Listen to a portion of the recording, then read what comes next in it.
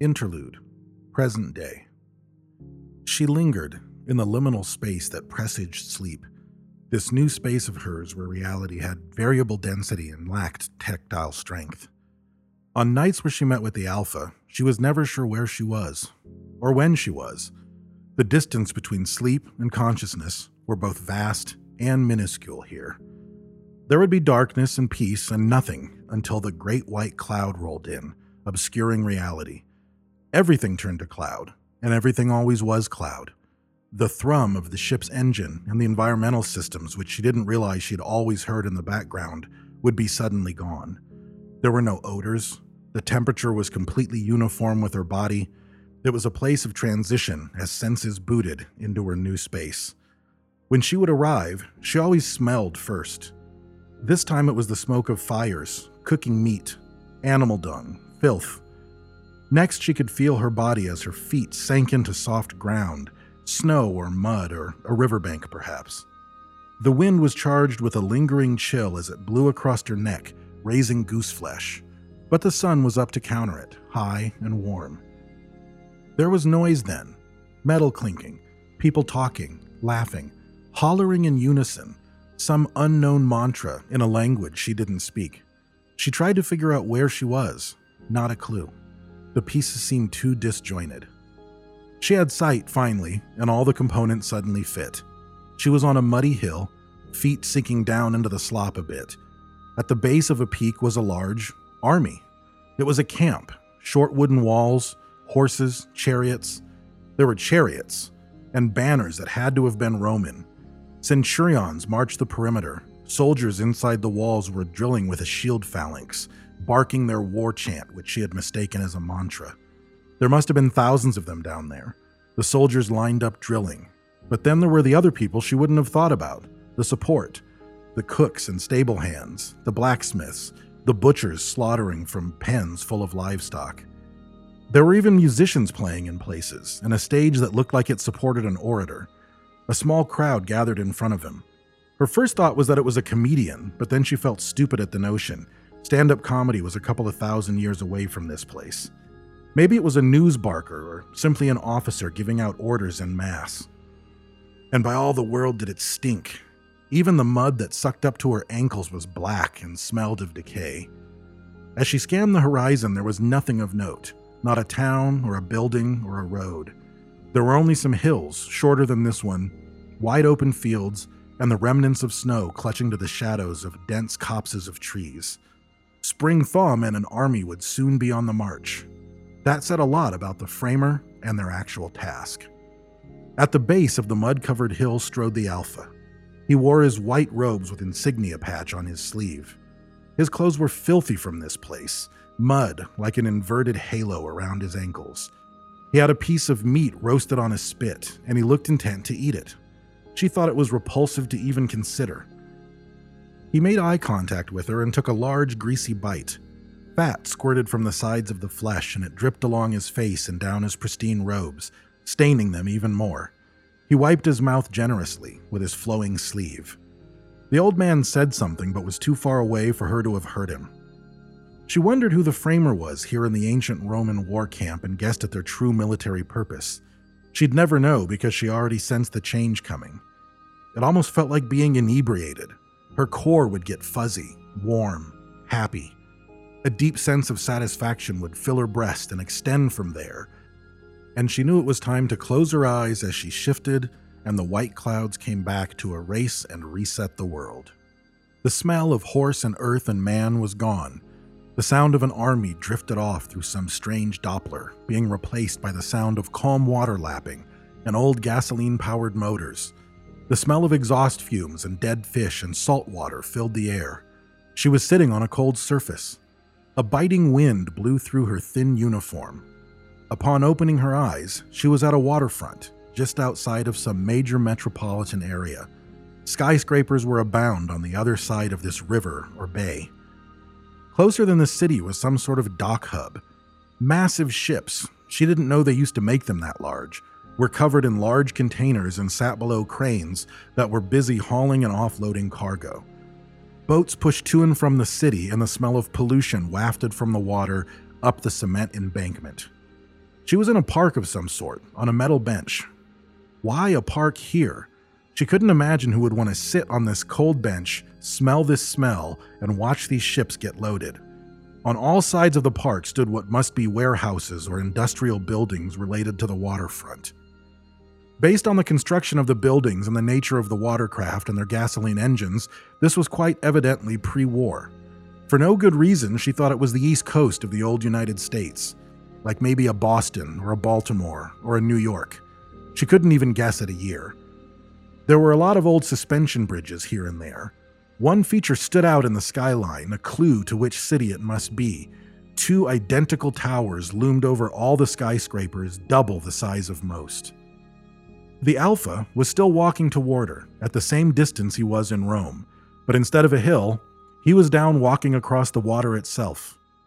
She wondered if she could walk on water, and then doubted it very much. The laws of physics anchored her, even in this place. He walked out of view since he was down low where the water was, but he soon came walking up a stone staircase several meters to her right. He no longer had his spit of meat, and his robe was no longer dirty. She checked her feet. No more mud from a Roman spring thaw. "I like it here," the Alpha said, sitting. "If you're curious, he's in the office off in that tiny brown building right there," he said, pointing across some of the water toward the hub of the shipping area. "He thinks he's in charge of these loading docks. It's wonderful. Does good work, union man, married. His 2 sons attend him and work with him on the docks, as you can imagine." "Convenient," she said. "Well, they have to be something," he replied. They paused and watched the city for some time. Every once in a while, the smell of raw, pure ocean overpowered the dead fish and chemical smells, but it was a war for dominance. Finally, he broke his silence. "New York City," he said, pointing at the Twin Towers as if that would mean something to her. 92, I would think." 1992, she asked. "Yes, looked totally different in 2092. Utterly reborn. Those 2 towers are no more." "Oh, that's right. Why aren't we at the old Dame?" "You're done with the Dame.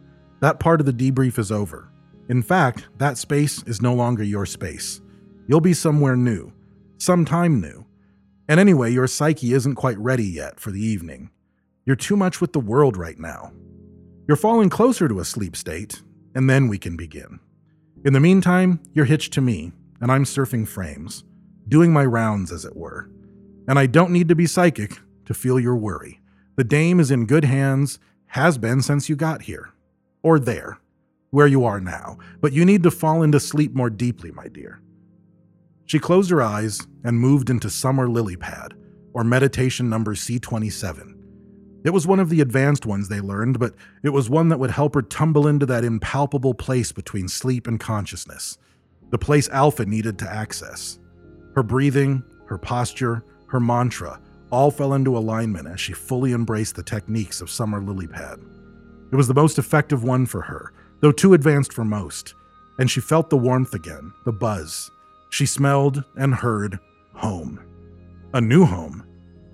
Her senses booted one by one, and when they were finished, she found herself on the dock of a seafaring vessel. It was a cruise ship. She knew instantly that it was 2018.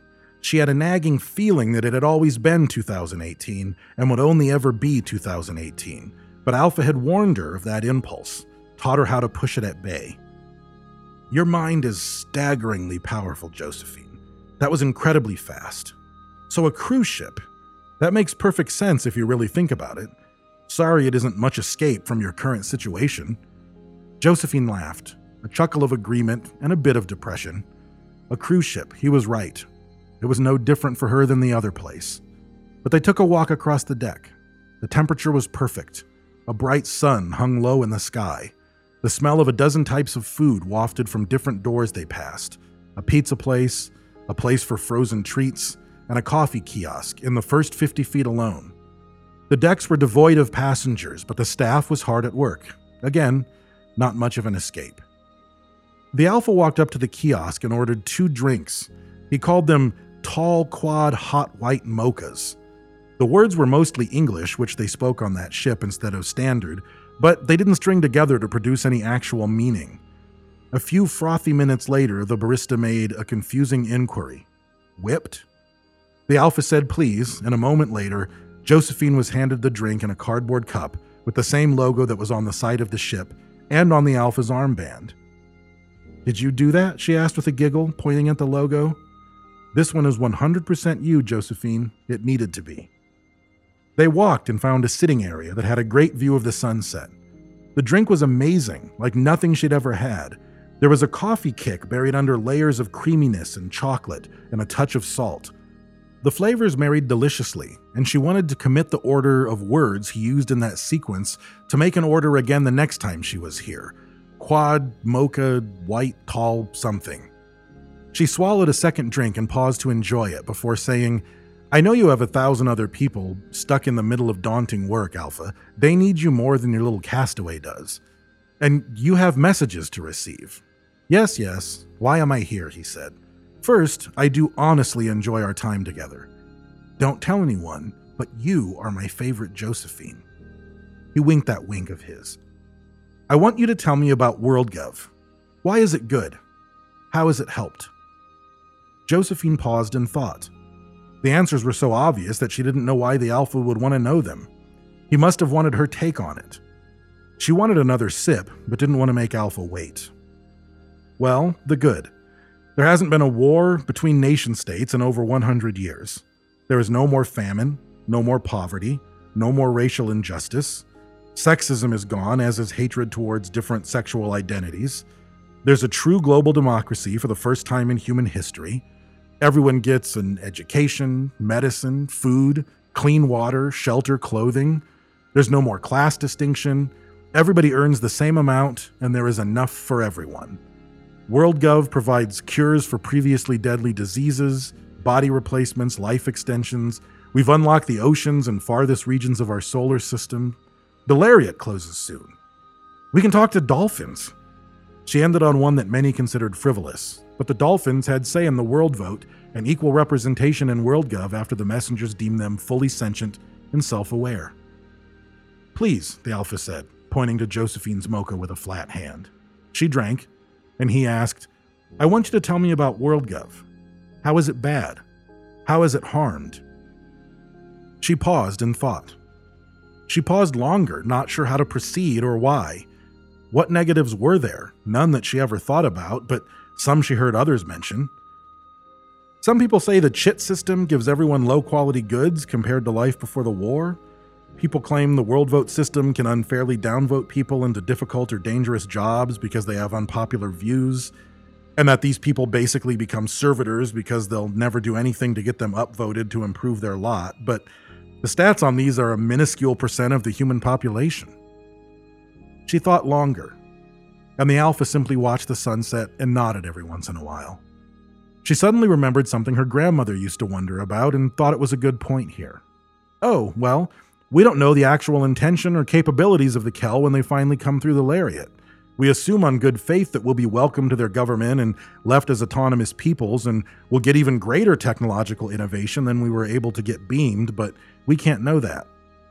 He nodded more firmly. The Alpha finally said, "These are all things that need to be discussed, but not by me. Your time as a framer is over, Josephine. I'm here to prepare you for the messages." There were only ever 5 messengers. One had to die to be replaced. There was no downvote for someone so integral a part of WorldGov. Who died? Am I to replace someone? Have I been upvoted? "This is not that," the Alpha said. "You need to receive dreams. You need to meet an alien mind and discuss the pros and cons of WorldGov with it. It often genders itself as female for me, but that type of biological identity does not in any way apply to what this being is. That being is curious, too curious sometimes, and funny, if I'm being honest. I want you to spend some time dreaming her dreams. She was the first one to speak to me there, to beam me ideas and technologies.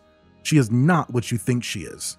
She will know things about you that you do not want her to know, and will wriggle around in your mind looking for the hard-to-reach corners. This isn't something she does to be intrusive. This isn't something she can even help but do. She will always tell you the truth. Her species seems incapable of lying, and wants nothing more than to be your ally, and she is the most formidable being you will ever encounter. Are you ready for that? If the Alpha says this will happen, she said. The Alpha rolled his head back and sighed, but also had a slight smile on his face. This is not that, he repeated. Are you, Josephine Wu, ready and willing to dream this being's dreams, knowing you will never be the same person again, and knowing that it will make you one of the most dangerous humans to have ever lived? Yes, Josephine said with a speed that surprised even her. The Alpha smiled, and she could feel the clouds roll in.